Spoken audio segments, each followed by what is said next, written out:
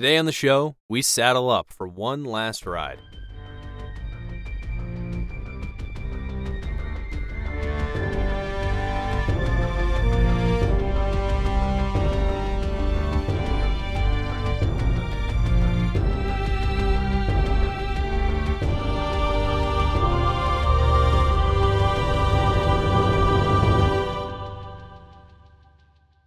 Welcome to Lore Party, the podcast that explores the stories, characters, and universes of our favorite video games. I'm Kevin. And I'm Jaden. So today on the show, we are going to talk about Episode 1, Kenobi. It is finally here. We finally get to talk about Kenobi. What a long, strange journey it has been to get to this show with COVID and with rewrites and with all the other craziness of Hollywood. We finally got the show, and I think it delivers in its first couple episodes. We're only going to be talking about Episode 1, though, today, and then hopefully we'll get another episode out soon. And I will say, I'll start this off by saying, the last episode we did, just kind of briefly talking about Kenobi, remember, this universe that is created with this show and all the stuff on Disney, it is a accumulation of stories and data, if you will, of little story bites that have been adapted into not just this show, but other shows. So again, you have people like Dave Filoni. He didn't direct this one, but I know he was a consultant for this show. I know the director definitely used him as a consultant and has stated like he kind of like a offshoot producer, if you will, because she just kept calling him over and over again, asking for consulting on the story and the characters and everything. So just keep in mind, this is all new. It's not going to be based off of one specific storyline. It is kind of a hodgepodge of a bunch of stuff that we all care about and the creators cared about. Absolutely.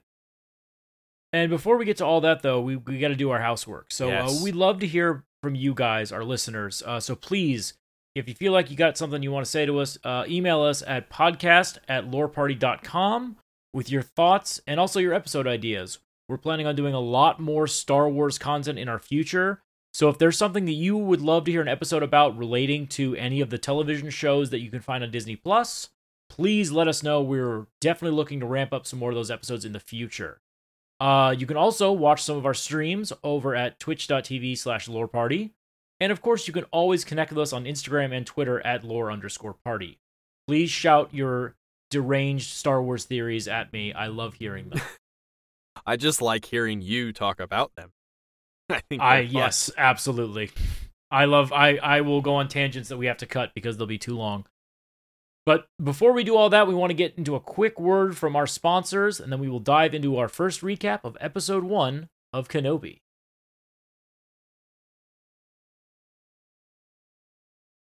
Okay, we are back, and I think that this episode starts off with my favorite thing that Dave Filoni loves to do, which is torture people by making them watch Order 66 over and over again.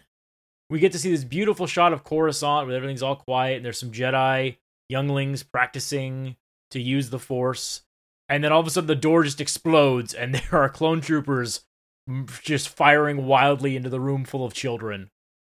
And I know some people were talking smack about this sequence, but I actually really liked the coordination and the effect of following him. It was like a one-way hallway shot. Yeah. And also something kind of cool, we're starting to see more clone troopers who are in real life. They're not CGI'd. A fun fact, the clone troopers in Attack of the Clones and Revenge of the Sith, they were all CGI'd. Every once in a while, maybe they would have like someone take off a helmet that might have been real, but for the most part, the majority of clone troopers that we see in medium are CGI. In fact, people even point out that the helmets are a little bit small to actually fit on a human head. That's why sometimes the clone troopers you see at like conventions, their bodies look a little weird. It's because they had to actually make the helmets fit for a human to wear. I did also notice during the shot sequence, it was really nice and steady. And then as soon as the door opens with the clone troopers, the camera just starts shaking like an old school earthquake. Took it off. They were like, someone was like, oh shit, there's the wiggle option in After Effects. Let me just click that on real quick. So that whole sequence, we follow these kids that are just like being protected by their Jedi Master, right? That's a Master. Would you say that's their Jedi Master? Yeah, she was an instructor. She wasn't necessarily a Master, but she was their instructor at the time. Yeah. We see Yoda teaching in that very room in episode 2. Yeah, and so we see that this Jedi gets taken down eventually on the bridge, where apparently a lot of them got taken down on bridges. You just see them all on the bridges. And in all the sequences I've ever seen, they always die like on a bridge or something. And what happens is these kids kind of look at the body and go, we got to go. We got to get out of here. And we see all these children, like 6 or 7 of them, 8, something like that. They all run. And then all of a sudden, cut. Yep. You cut 10 years later, and there's a big, scary ship landing in the middle of a desert town on the planet Tatooine. The Empire loves their big, scary ships. And it opens to reveal 3 Inquisitors. And these are newer ideas from the new canon that Disney set up. They are Jedi hunter killers, basically. Most of them themselves are former Jedi who Palpatine, I guess since they didn't die in the original wave, was like, maybe I can use them. So he's like, hey, do you want a job? It involves me horribly torturing you. And if you say no, I murder you. Yeah. If you guys have played Jedi Fallen Order, it's the main villain that is always after Cal Kestis is an Inquisitor. Yep. And so we come to find out that these Inquisitors have actually arrived on Tatooine hunting for Jedi. Not the Jedi that we're all thinking, a different Jedi. Which I actually was like, oh my god, are we going to have them fight Kenobi right away? And I was like, no, actually they're looking for, I assume this guy, he kind of reminds me of Cal Kestis a little bit. Yeah. He's just a kid, just hanging out at the bar. Because I guess he had saw them going through trouble, so that he intervened and helped. The Grand Inquisitor, who steps forward, and you'll actually know him from Rebels if you've watched Rebels, he comes up and he's like, Jedi cannot help what they are. You know, this Jedi stepped in and did what he's supposed to do, be a good citizen of the galaxy, you know, saved this guy from help, but it exposed him, because word travels fast, even in the Outer Rim. And it's really cool the way they kind of I don't want to say trick, but force the Jedi to show up is they're intimidating with everybody in this bar, the saloon, and they're at the saloon person who owns it, the owner, and Grand Inquisitor's in his face, and he's like, oh, I tells a story of like a Jedi, like, oh, you maybe had somebody come into your saloon, and you maybe helped them, they helped you, and you gave them a bed, and he just like goes through this story of how this Jedi probably showed up, and then Reva kind of gets annoyed. Reva is one of the sisters. She is an Inquisitor. I believe she is she second sister? Third sister, Third sister, that's right. Third sister. She's kind of fed up through this whole thing, and she just throws a knife at the innkeeper. Innkeeper, saloon owner, that guy. The bar owner. Yeah, the bartender. And all of a sudden the knife stops right in his face. We see this Jedi who revealed himself. He's running around, jumping up and around all over the place in the bar, over tables and stuff. And they kind of surround him. And he tells them, like, it's pointless. You can't stop me. I'll always, you can't kill us all. You can't kill us all. I'll always be a part of the Jedi Order. And the Jedi Order, they're all going to be around. And you can't stop us. Reva whips out the lightsaber and goes to just slice him in half. Like, doesn't give 2 shits and just goes to slice him in half.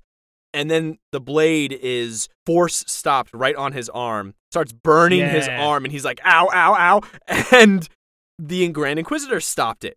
And then that lets this Jedi escape. Yep. Reva is pissed about that. Reva is pissed and gets up in the face of the Inquisitors and says, we shouldn't be chasing after scraps. Scraps are all that's left, is what the Grand Inquisitor said. Yeah, I love that exchange, because when you think about it, she's just going on hatred. She's just fueled with, I need to kill every Jedi I can find. Instinct. But the Grand Inquisitor is basically being like, listen, bro, we have to have a job at the end of the day. Like, they've been hunting Jedi for 10 years. Yep. And I assume it took them like a year to train to be Inquisitors, right? So imagine like 9 years. Yeah. But like, there's not many Jedi left at that point. Like, once they're all gone, there's no point in him being around. So he's trying to keep job security, man. They're like, he wants to be employed. Yeah, because she's like, let's go after Kenobi. And he's like, listen, man, Kenobi's why we have a job. Yeah. Because, like, if they bring in Kenobi, I don't think Vader's going to care anymore. He's just going to clean house with the Inquisitors. Yeah. And so we see this Jedi escape, and obviously Reva's pissed. The Grand Inquisitor, though, kind of, when he says, Scraps are all that is left. When they said that, I thought, oh shit. That means a lot of these Jedi are gone. Like, they found a lot of them in the last 10 years. They are totally fucked. So the Jedis are, according to the Inquisitors, they're not really there anymore. They're pretty much done. Any that survived, they were taken care of. And Reva goes on to just kind of talk about Kenobi, about how I want Kenobi. We need to get Kenobi. Kenobi. Like, that's just how it is. That's what I'm hearing at. Yep.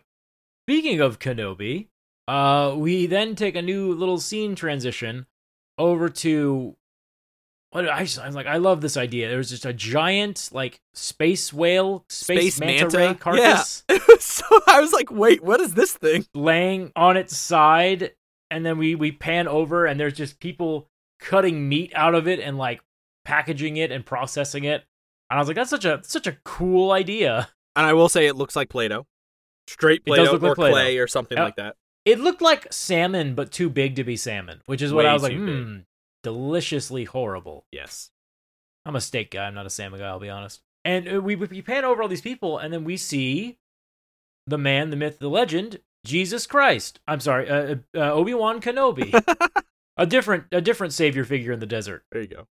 And he's part of the team. You know, he's carving up the meat, making sure that it gets processed, and he's even slicing off little bits for himself, which I kind of like that idea too. Is like he's working that poor job, which is very typical of any of the Jedi that we see who actually survive the Purge. You know, they don't try to get the flashy government jobs anywhere. They're like, I am hunted. Which Obi-Wan's even worse, I think, because he was like, he was a Jedi master. His face is plastered over a master, a general. Yes. His face is plastered on every wall. Every fucking restaurant probably is like, hey, by the way, it's the Hunt for Kenobi is still on. Yeah. And he's just doing normal stuff. He's got an average job. He goes up to the machine that they clock out of and they punch out. The guy in front of him gets kind of screwed over on his wage, and he says, hey, this is only half.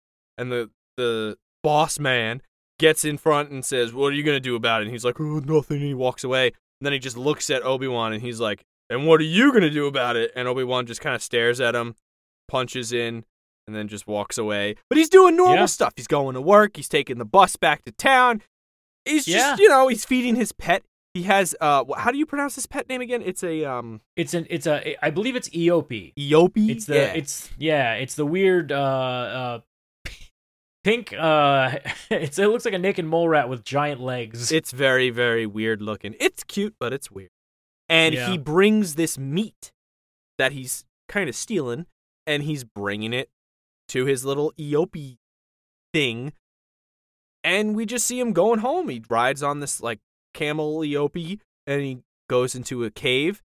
And when he gets into the cave, though, when he walks outside, it's really interesting. It kind of looks like the head of R2 or an R2 unit, where like the little his little sensor pops. Yeah, the little sensor that pops up off of the R2 units, and he sees it come out of the sand, and it flashes green, which is like, okay, everything's all good. You can go inside. So he goes inside. He goes into his cave. He's like, he's living the cave luxury, the desert luxury. Come on, he's got his own place. He's got. I will say, as far as caves go, it's actually a pretty nice cave. It's a pretty nice place. Not gonna lie. You put a pool table in there, like a surround sound system. You'd be set. He'd have all the parties he could want, but of course that's the problem. It's also huge. Like it's a big cave, man. And he's got like a lot of space.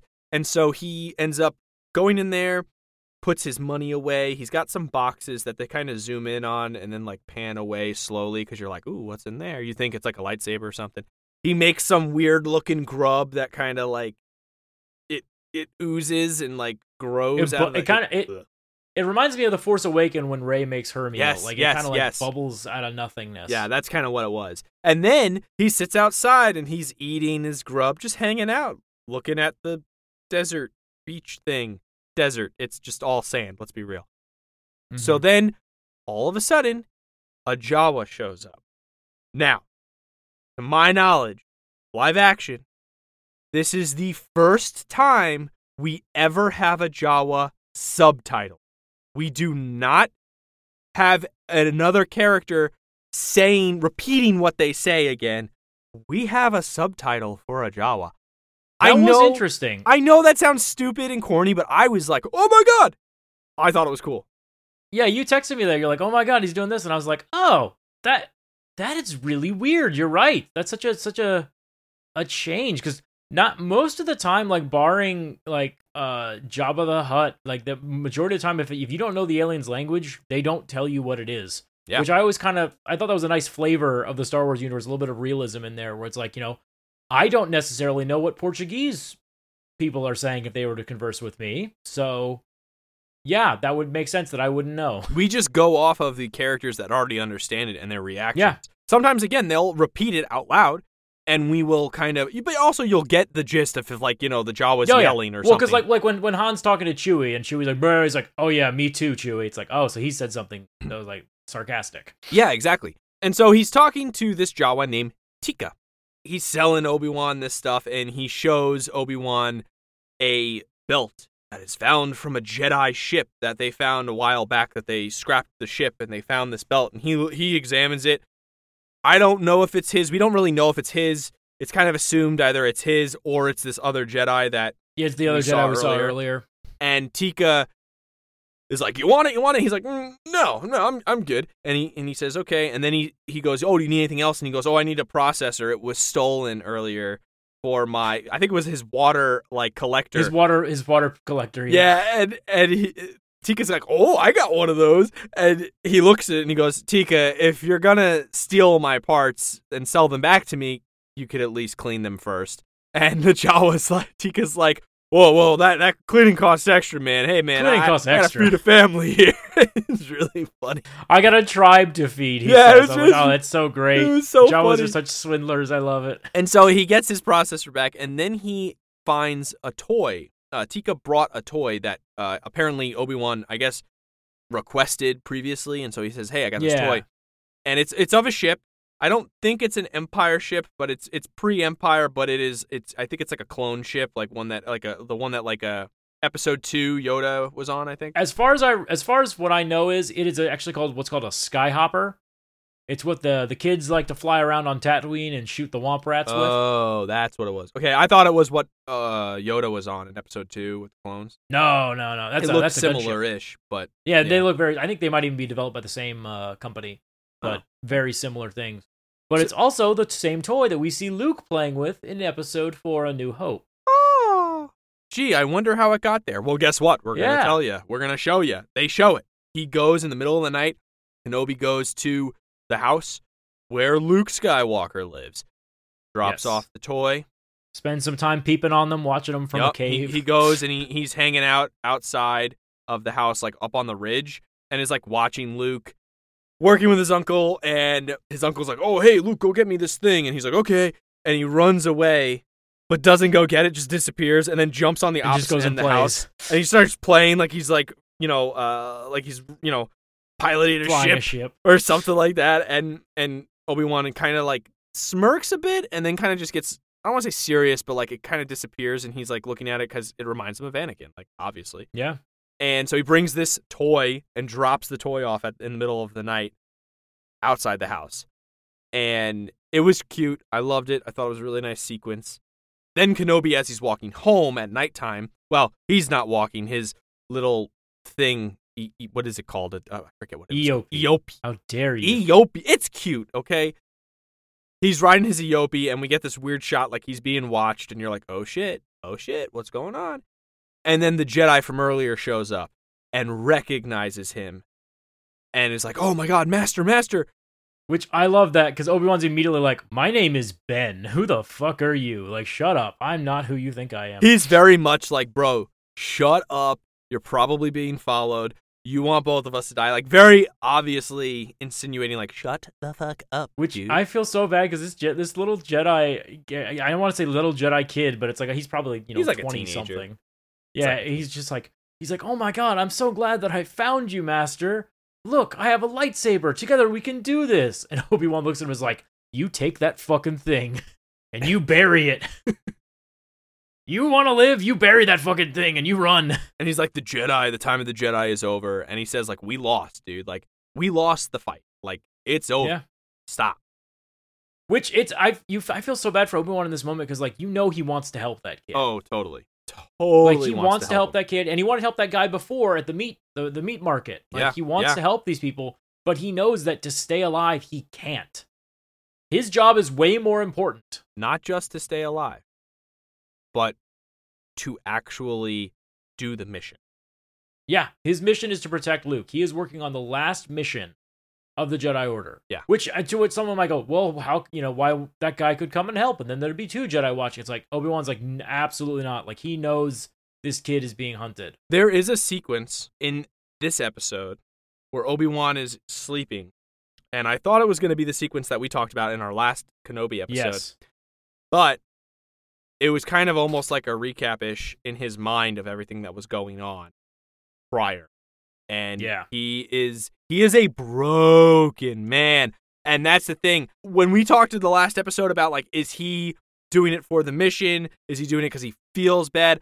I really think that this is him doing it because he gives a shit about Anakin. Like, I am convinced now that he's doing it not just because of the Jedi, because this sequence that we just talked about, him saying, it's over, bro. Like, it's done. We lost. Bury that shit. Like, Jedi are out. Like, that's it, man. That convinced me, from what we spoke about in our last episode, he is doing it because of Anakin, because of his love for his brother, basically. I think it's a combination of that and the guilt. Everything that we talked about last episode, all coming into one big pile of horrible PTSD that Obi-Wan is clearly suffering from because he can't sleep. Hardcore. Yep. And it doesn't really help that the next day, he does his normal stuff. He goes to the meat market. He cuts off a piece for his EOP. He gives it to him. But as he's about to leave to go home, the bag with the toy in it just gets thrown at his fucking feet. It's our good friend Owen Lars, Luke's uncle. He just shows up and he's like, "What the hell are you doing, Obi-Wan?" No, he doesn't call him Owen. He just says Ben. He's like, "What the hell are you doing, Ben?" He's like, "What? It's just a toy." It's like, it means something. Like, don't do that. I told you to stay away from us. And then he goes, well, how is the boy doing? And Ben's like, Owen's like, you don't care. You just want to know if he's showing. Because that's the big fear, I think, in Uncle Owen's mind, is that he's like, I am terrified of the day that Luke becomes a Jedi because it destroyed his family. Yeah. You got to remember, the last time that Owen Lars saw a Jedi, it was Anakin Skywalker coming home and bringing his dead mother home. And killing and murdering an entire tribe of sand people. Yeah, well, he was probably grateful for that part. He probably didn't care about that part. They don't really have a best relationship with those guys. Well, yeah, but I mean, he must children. Now that we've seen Book of Boba Fett, we like Tusken Raiders a little more. Right? I think that really humanized the audience to them a little bit. Getting back to it, Obi-Wan's just like, listen, if he's showing, he has to be trained. And Owen fires back the best line of the entire show so far, in my opinion. He goes, "Oh, he must be trained? Oh, like you trained his father?" Dude. Oh, man. It's been in so many memes, and I love the memes so much. The boy must be trained. And he's like, oh, like you trained his father. Trained his father? It's like, oh. The one who fucking killed everyone? The one who, is a piece of shit and caused all this stuff. And it's like, ooh. Okay, yeah. Owen's ready to leave it at that. He starts to leave. And in the worst case of timing ever, the other 2 Inquisitors show up. Sans the Grand Inquisitor. He's not there. It's Third Sister and then the other... I don't remember what the other one's designation is. I don't think we had a name for that one.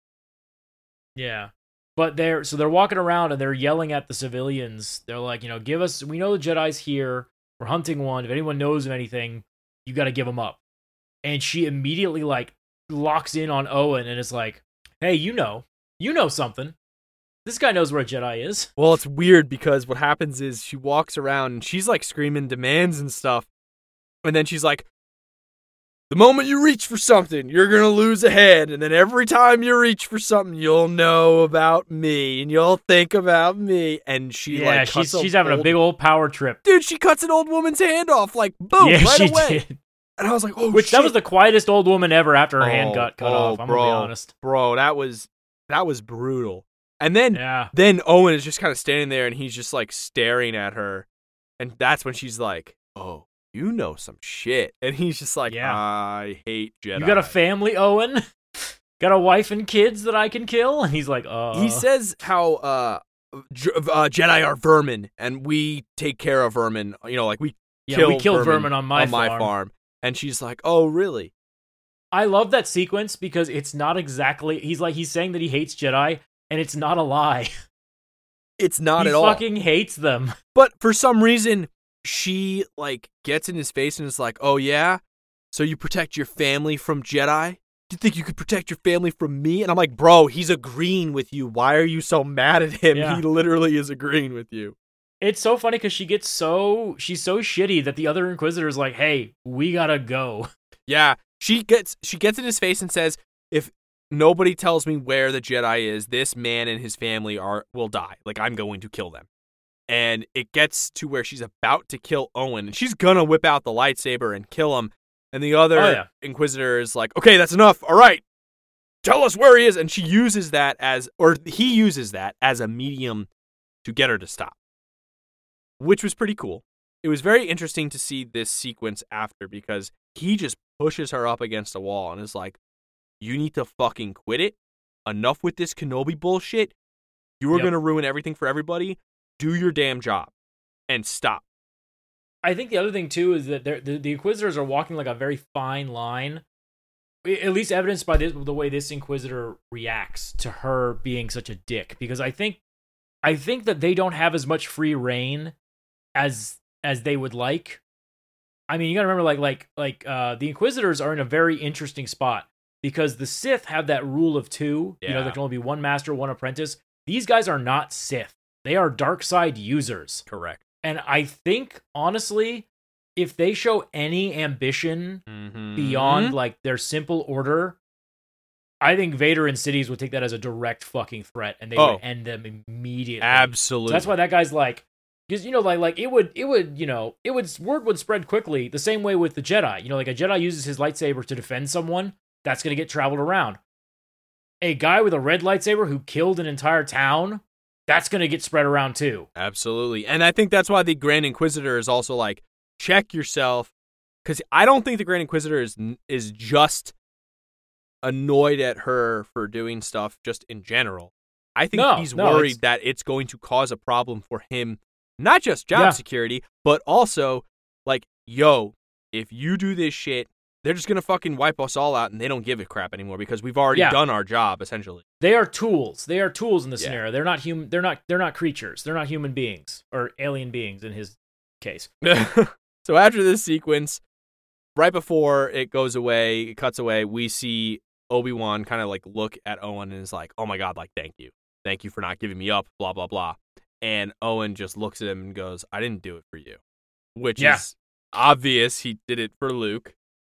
I just thought that was incredible. I was good. Like, I love, it really gives a nice depth to Owen Lars as a character. Because, like, we didn't really know when you first meet him in A New Hope, like, why he's so grouchy and, like, curmudgeonly. It's like, now you know. It's like, hey, he's been putting up with his Jedi shit on the sidelines for, you know, Luke's entire life, basically. Yeah.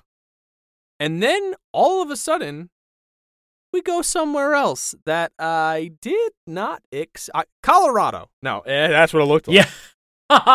That's what it looked like. Space Denver. Space Denver. Listen, if Denver's that pretty, I'm going. Man, it was gorgeous. We ended up on the planet Alderaan. Obviously, pre A New Hope. No, we're not. We're definitely pre A New Hope. Some assembly not required because it's still in it's still in mint condition. The new Lego Star Wars exploding action, complete with Leia crying. No. Oh no. Oh.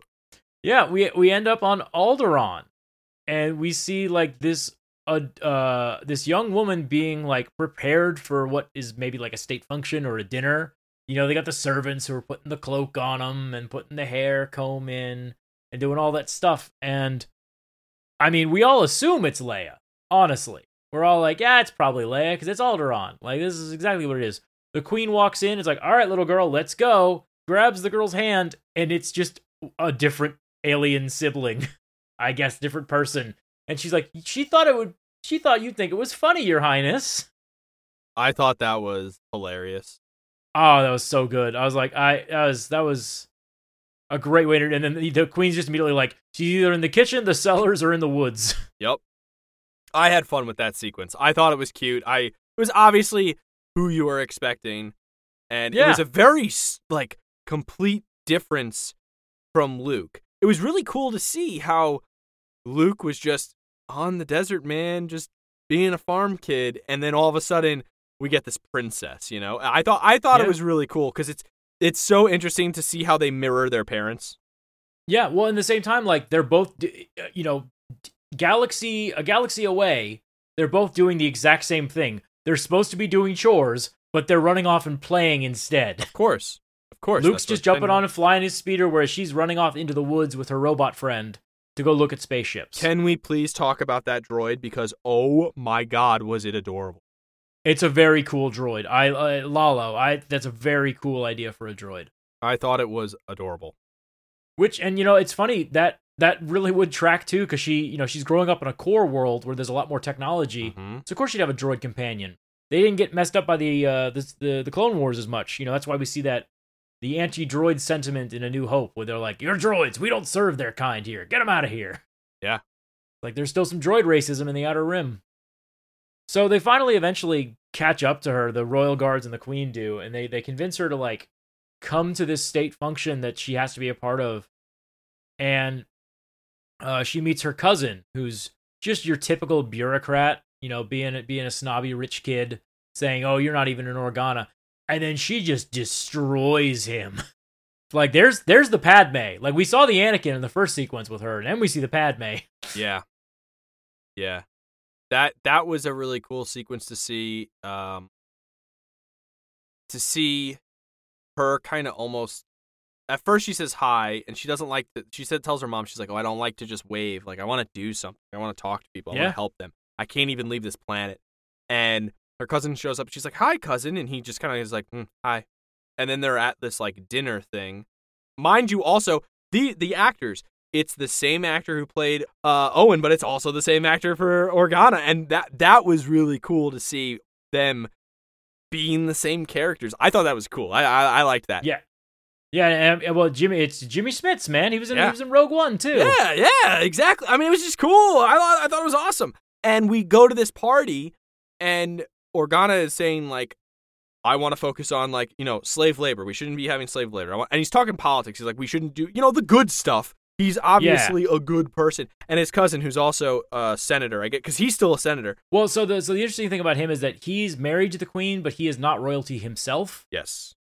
And the whole thing is that the Jedi Temple attack, they were targeting the Jedi specifically. Mm-hmm. And this is at the time period where the Empire doesn't have, like, it has control, but it doesn't have complete control. Mm-hmm. You know, there's a scene in episode 4, A New Hope, when they say the Imperial Senate has been swept away. You know, we're starting the new government.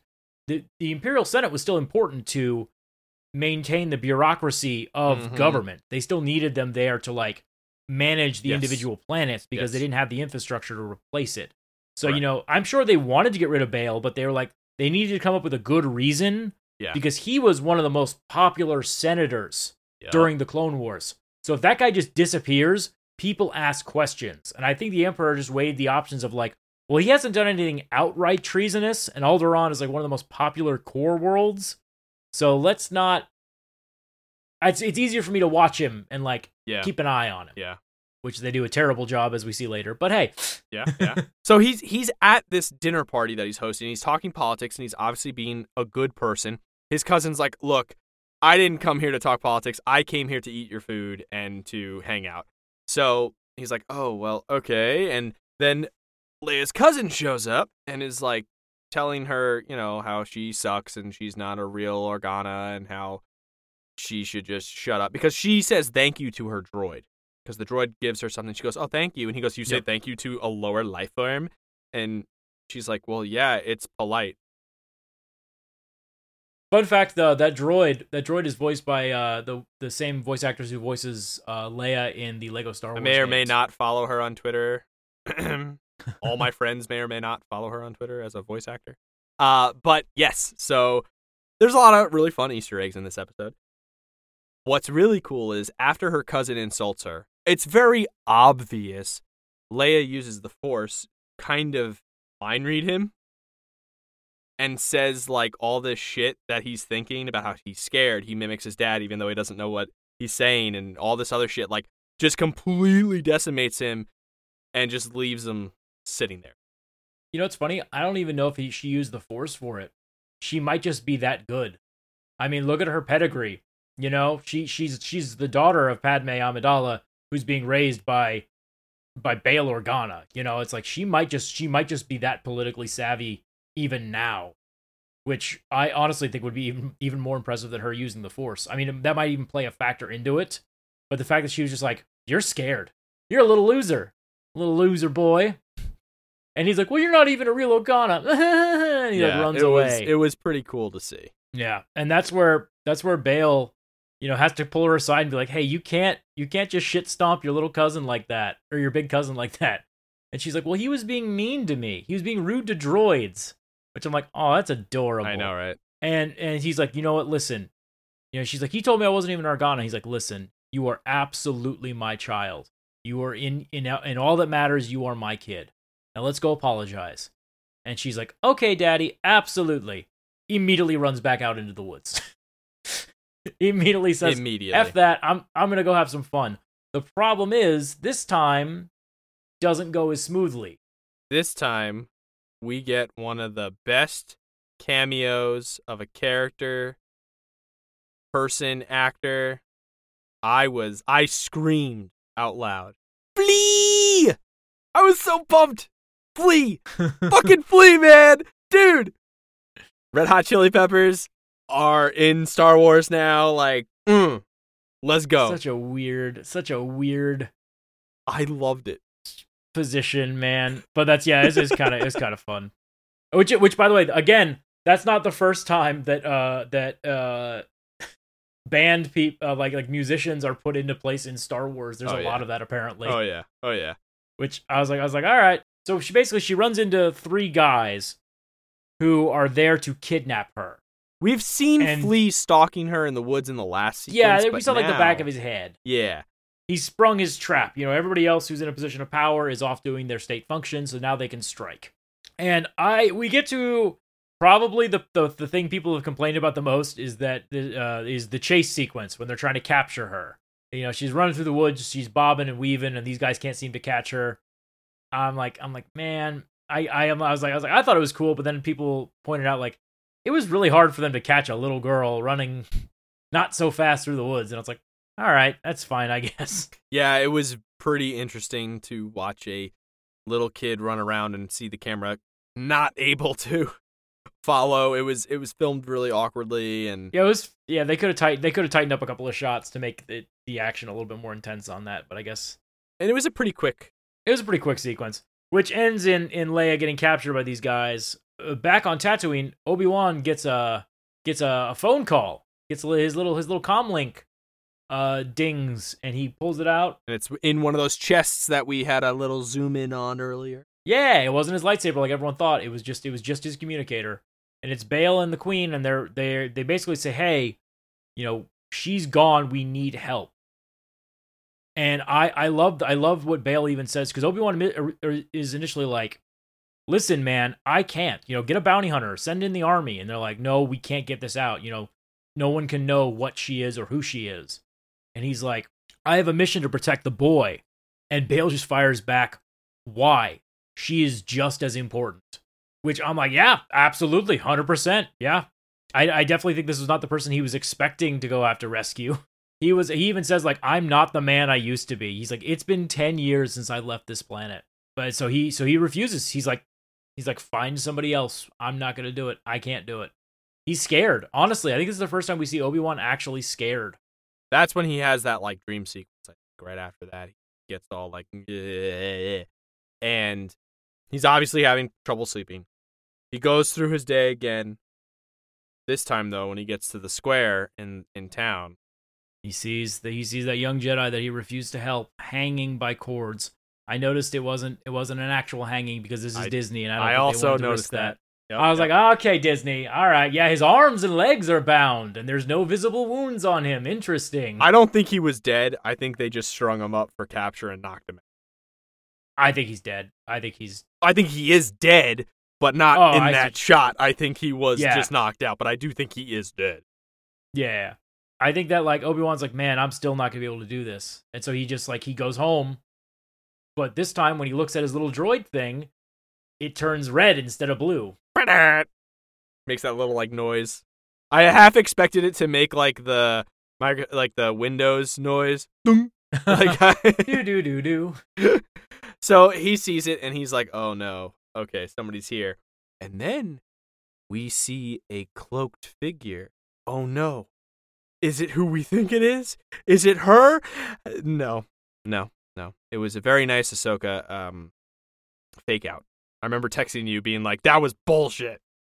Yeah, a lot of people did think it was Ahsoka. But, well, speaking of cameos, a lot of people thought Captain Rex was in the tavern, according to the trailers, in the very beginning of that episode. And it was just some random bald guy. And I was like, come on, guys. Well, who is it? Who shows up? It's Senator Bail Organa himself. He literally came to plead his case to Obi-Wan in person. He's like, you are the only one who can do this. And it's like, and it kind of like snaps Obi-Wan back into action. I think honestly, the fact that Bail risked everything to go see Obi-Wan in person is what made Obi-Wan realize that, like, no, like, Bail is risking everything just to come talk to me about this, because he took he's a senator. They're being followed like crazy. He even says, if there's anybody I trust with my children, it's you. Yeah, with my child, it is you. Which that shows, like, hey, that is how desperate he is for them to find Leia, and that really snaps him into action. So then Obi-Wan gets on his EOP, and he goes straight into the desert in the middle of the Dune Sea and stops at a spot and starts digging. Now, I thought originally I was like, did he bury a ship out there? Is he digging up his ship, man? Well, I figured because he had told the other guy to bury it. I liked his little shovel. I thought his little twisty shovel that he had. I was watching with a buddy, and my buddy's like, that's from Earth. And I'm like, it's all from Earth. Come on now. I was like, listen, the lengths that they go to reuse, like, Earth things in Star Wars, like, the communicators in episode 1 were ladies' razor blades. The lightsaber is from, like, a light fixture on a camera. Yeah, exactly. It's like, come on now. He can have a shovel. It's fine. Oh, yeah. Shovels don't exist anywhere else. Yeah, it needed to be a space shovel. But so he digs in the desert, and he doesn't dig very deep, but he pulls out a box. And What's in the box? What's in the box? Inside the box was 2 lightsabers. 2, you say? Yes. Obi-Wan's, and then, of course, the Youngling Slayer 3000 with extended grip. Oh, God. AKA Anakin Skywalker's lightsaber. Yep. Which I love in Skywalker Saga when Rey picks up that dagger. Is like, this thing has done a lot of evil, and it's like, you have the thing that murdered so many children on your you have no hip right now. Idea. Yeah, you have like, no what do you idea. mean? He pulls out the 2 lightsabers.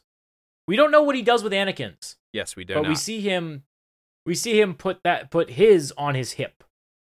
So then we see him show up to the gate where the transports are usually at.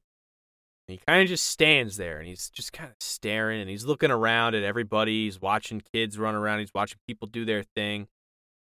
And he's kind of like having a little bit of an anxiety attack, just a little bit. And all of a sudden he hears, "You coming?" And he looks up, and the woman is staring at him like, "Hey, you gonna get on?" The gate attendant. Yeah, she's like, "What's up, man? You going?" And he just kind of looks at her, and he just doesn't really say anything. And then he has the little ticket that was given to him in his hand, and he just starts walking forward to her and is like, obviously like, "Yeah, I'm gonna go." And then his lightsaber comes out, and he shows it as he's walking by, and I'm like, bro, don't show that. Hide that. But he goes on, and he gets on the transport. Yep, and that's where we end episode 1. So that is episode 1. Before we get to our thoughts, because we have a lot, spoiler alert, a lot of them are positive. Before we get to that, we're going to take a quick break.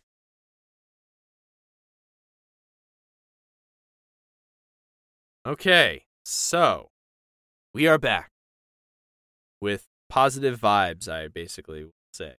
I think, for my thoughts with this episode, I'll go first if you don't mind. Yeah, absolutely, please.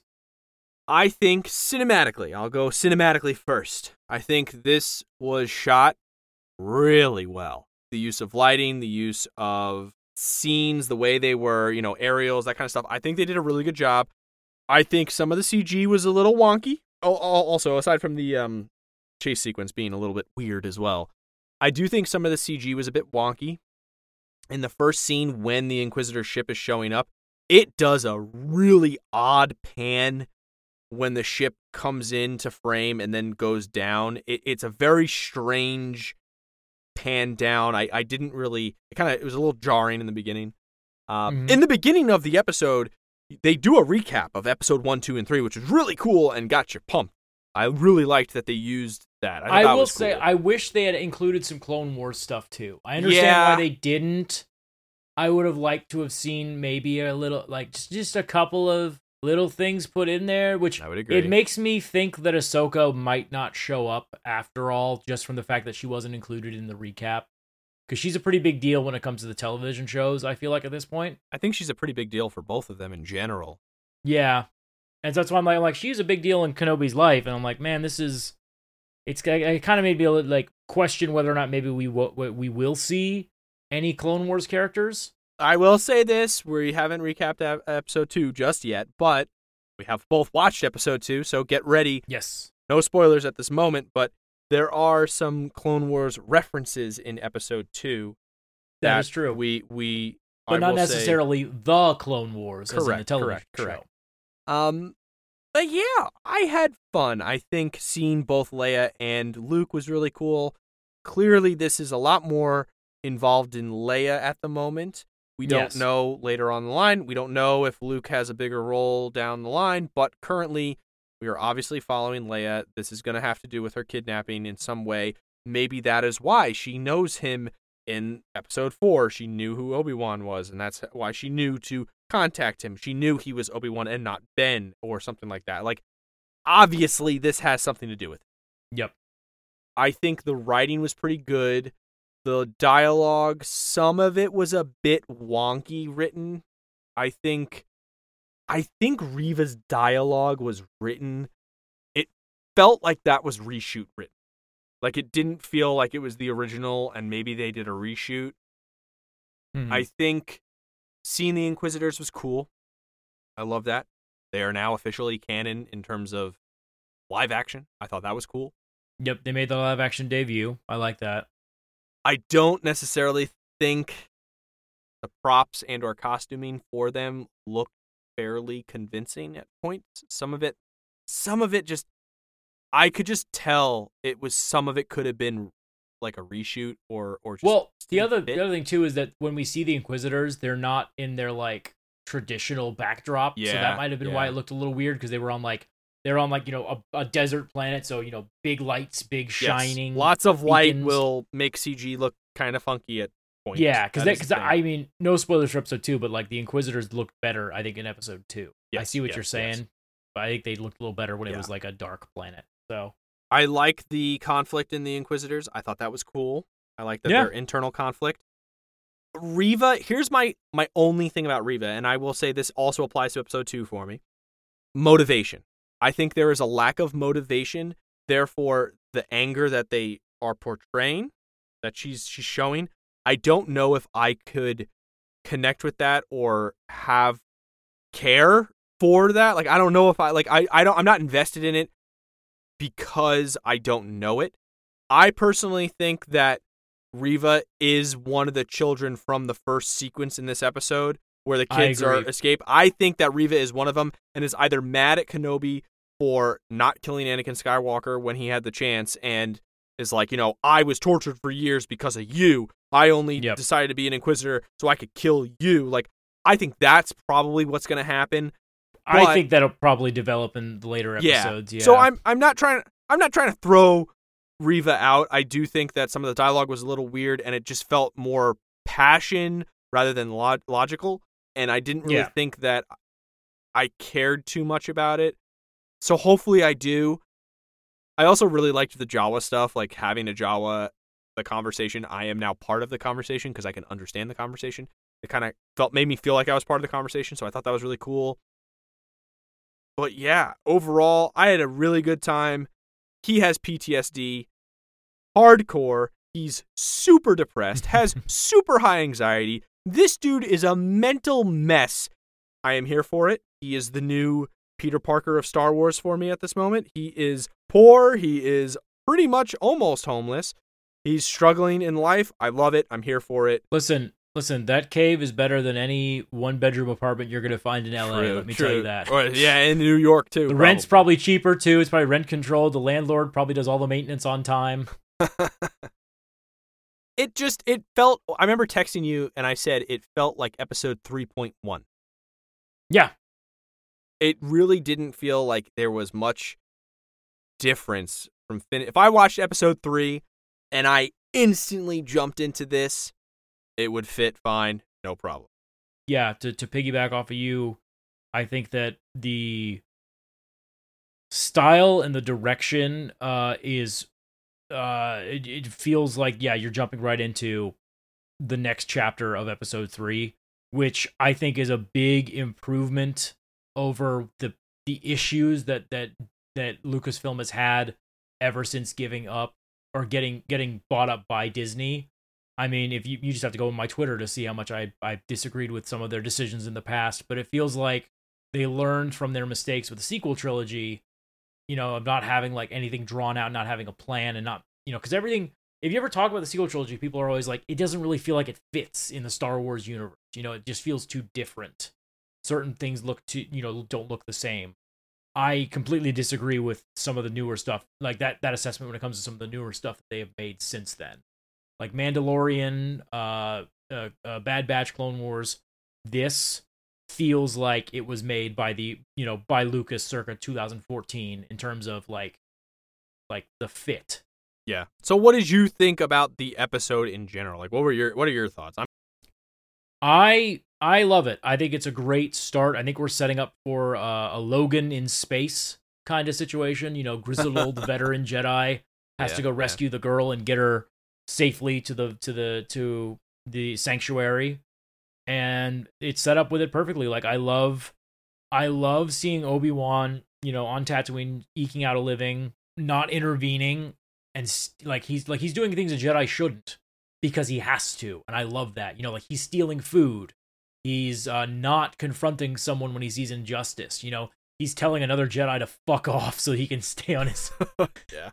So he can stay undercover. Like I love the fact that he's making these little sacrifices, in order for the sake of the mission. If we look back at the Clone Wars, we see that Obi-Wan's never been afraid to make sacrifices in the name of preserving the Jedi Order, and I think that this, in his mind, this is how the Jedi Order survives, making sure that Luke makes it to adulthood.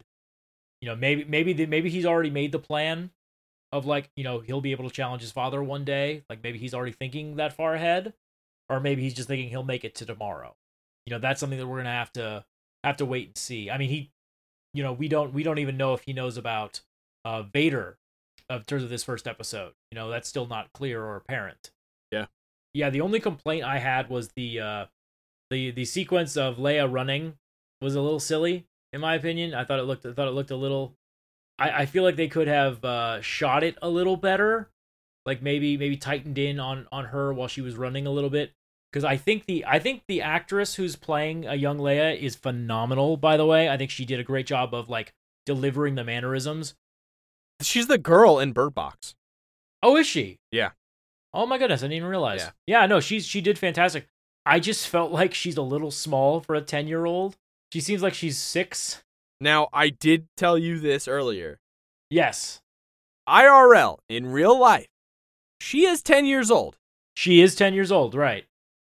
But yeah, that's the only complaint I think I have for the episode. I thought everything else was delivered the best. I had never thought about it when Bail Organa is like, this girl is just as important as Luke. I was like, oh yeah. Yeah, that's 100% true. True. That's something that was never brought up before. It's like, yeah, I love it. She was the backup plan. She was the contingency plan in case Luke couldn't couldn't take down the Emperor. She was the backup. Like Luke's even, or Yoda was even like, nah, we got a backup. We're fine. It's weird because you would think that the one that gains like a huge education would probably think logically and not more passionate, and so would probably be more on the light side. And then Luke, being the passionate kid that he is, has almost the same upbringing, kind of, aside from being a slave. He's not a slave, but has like same upbringing as Anakin, like same planet, all that stuff. It's almost like, okay, you got to make sure this time it doesn't happen. So Yeah. I think the twins aspect is really interesting to see how the nature versus nurture. Well, and it makes total sense too, because you raise Luke in solitude and seclusion, and then you raise Leia in opulence and in the public eye. Here's the thing, if you're a conspirator trying to hide a child like this, as far as Darth Vader, or as far as the Emperor knows, knew, is that Padme was pregnant. They didn't know about the twins aspect. So even if one of them gets found out and killed, there's still the backup. Yep. There's still the other one. And it really depended on who got found first. If one of them got found, then the other one was basically guaranteed safety, because they weren't gonna be able to figure out that it was twins, because no one knew it was twins. Can we please talk about that? You're in this crazy, medically highly advanced, civilization, and you don't know that you're having twins? Hey, she was pretty far along. She gave birth to them. How do you not know that you're going to have twins? Maybe it was one of those things where, they didn't want to do maybe they were like, we don't want the ultrasound. We're going to do this naturally, They were trying to hide it. She was just like, guys, I just had a big lunch. I'm not... We don't know the sex of the child. Those parents that are like, we're going to do a gender reveal party. Maybe her doctor droid knew, and she was like, oh, don't tell me. I want to be surprised when the baby comes. That droid's like, you're going to be real surprised, lady. I'll tell you that much. Yeah, right. Yeah. So I have some predictions. I think that it's going to be good. Those are my predictions, I will say. And I'm not just saying that because I'm excited. Obviously, the last episode, I was bugging out. I was like, oh my God. I think from seeing this episode, I have hope. I have a new hope. I am ready to go. I am totally ready to go. Yeah. I'm invested. I think the acting obviously is good. The shots and sequences are filmed for the most part, 98% very well. I like that, the actors are all on board and saying, let's do this. Some of the writing is a little bit hit or miss for me, dialogue-wise.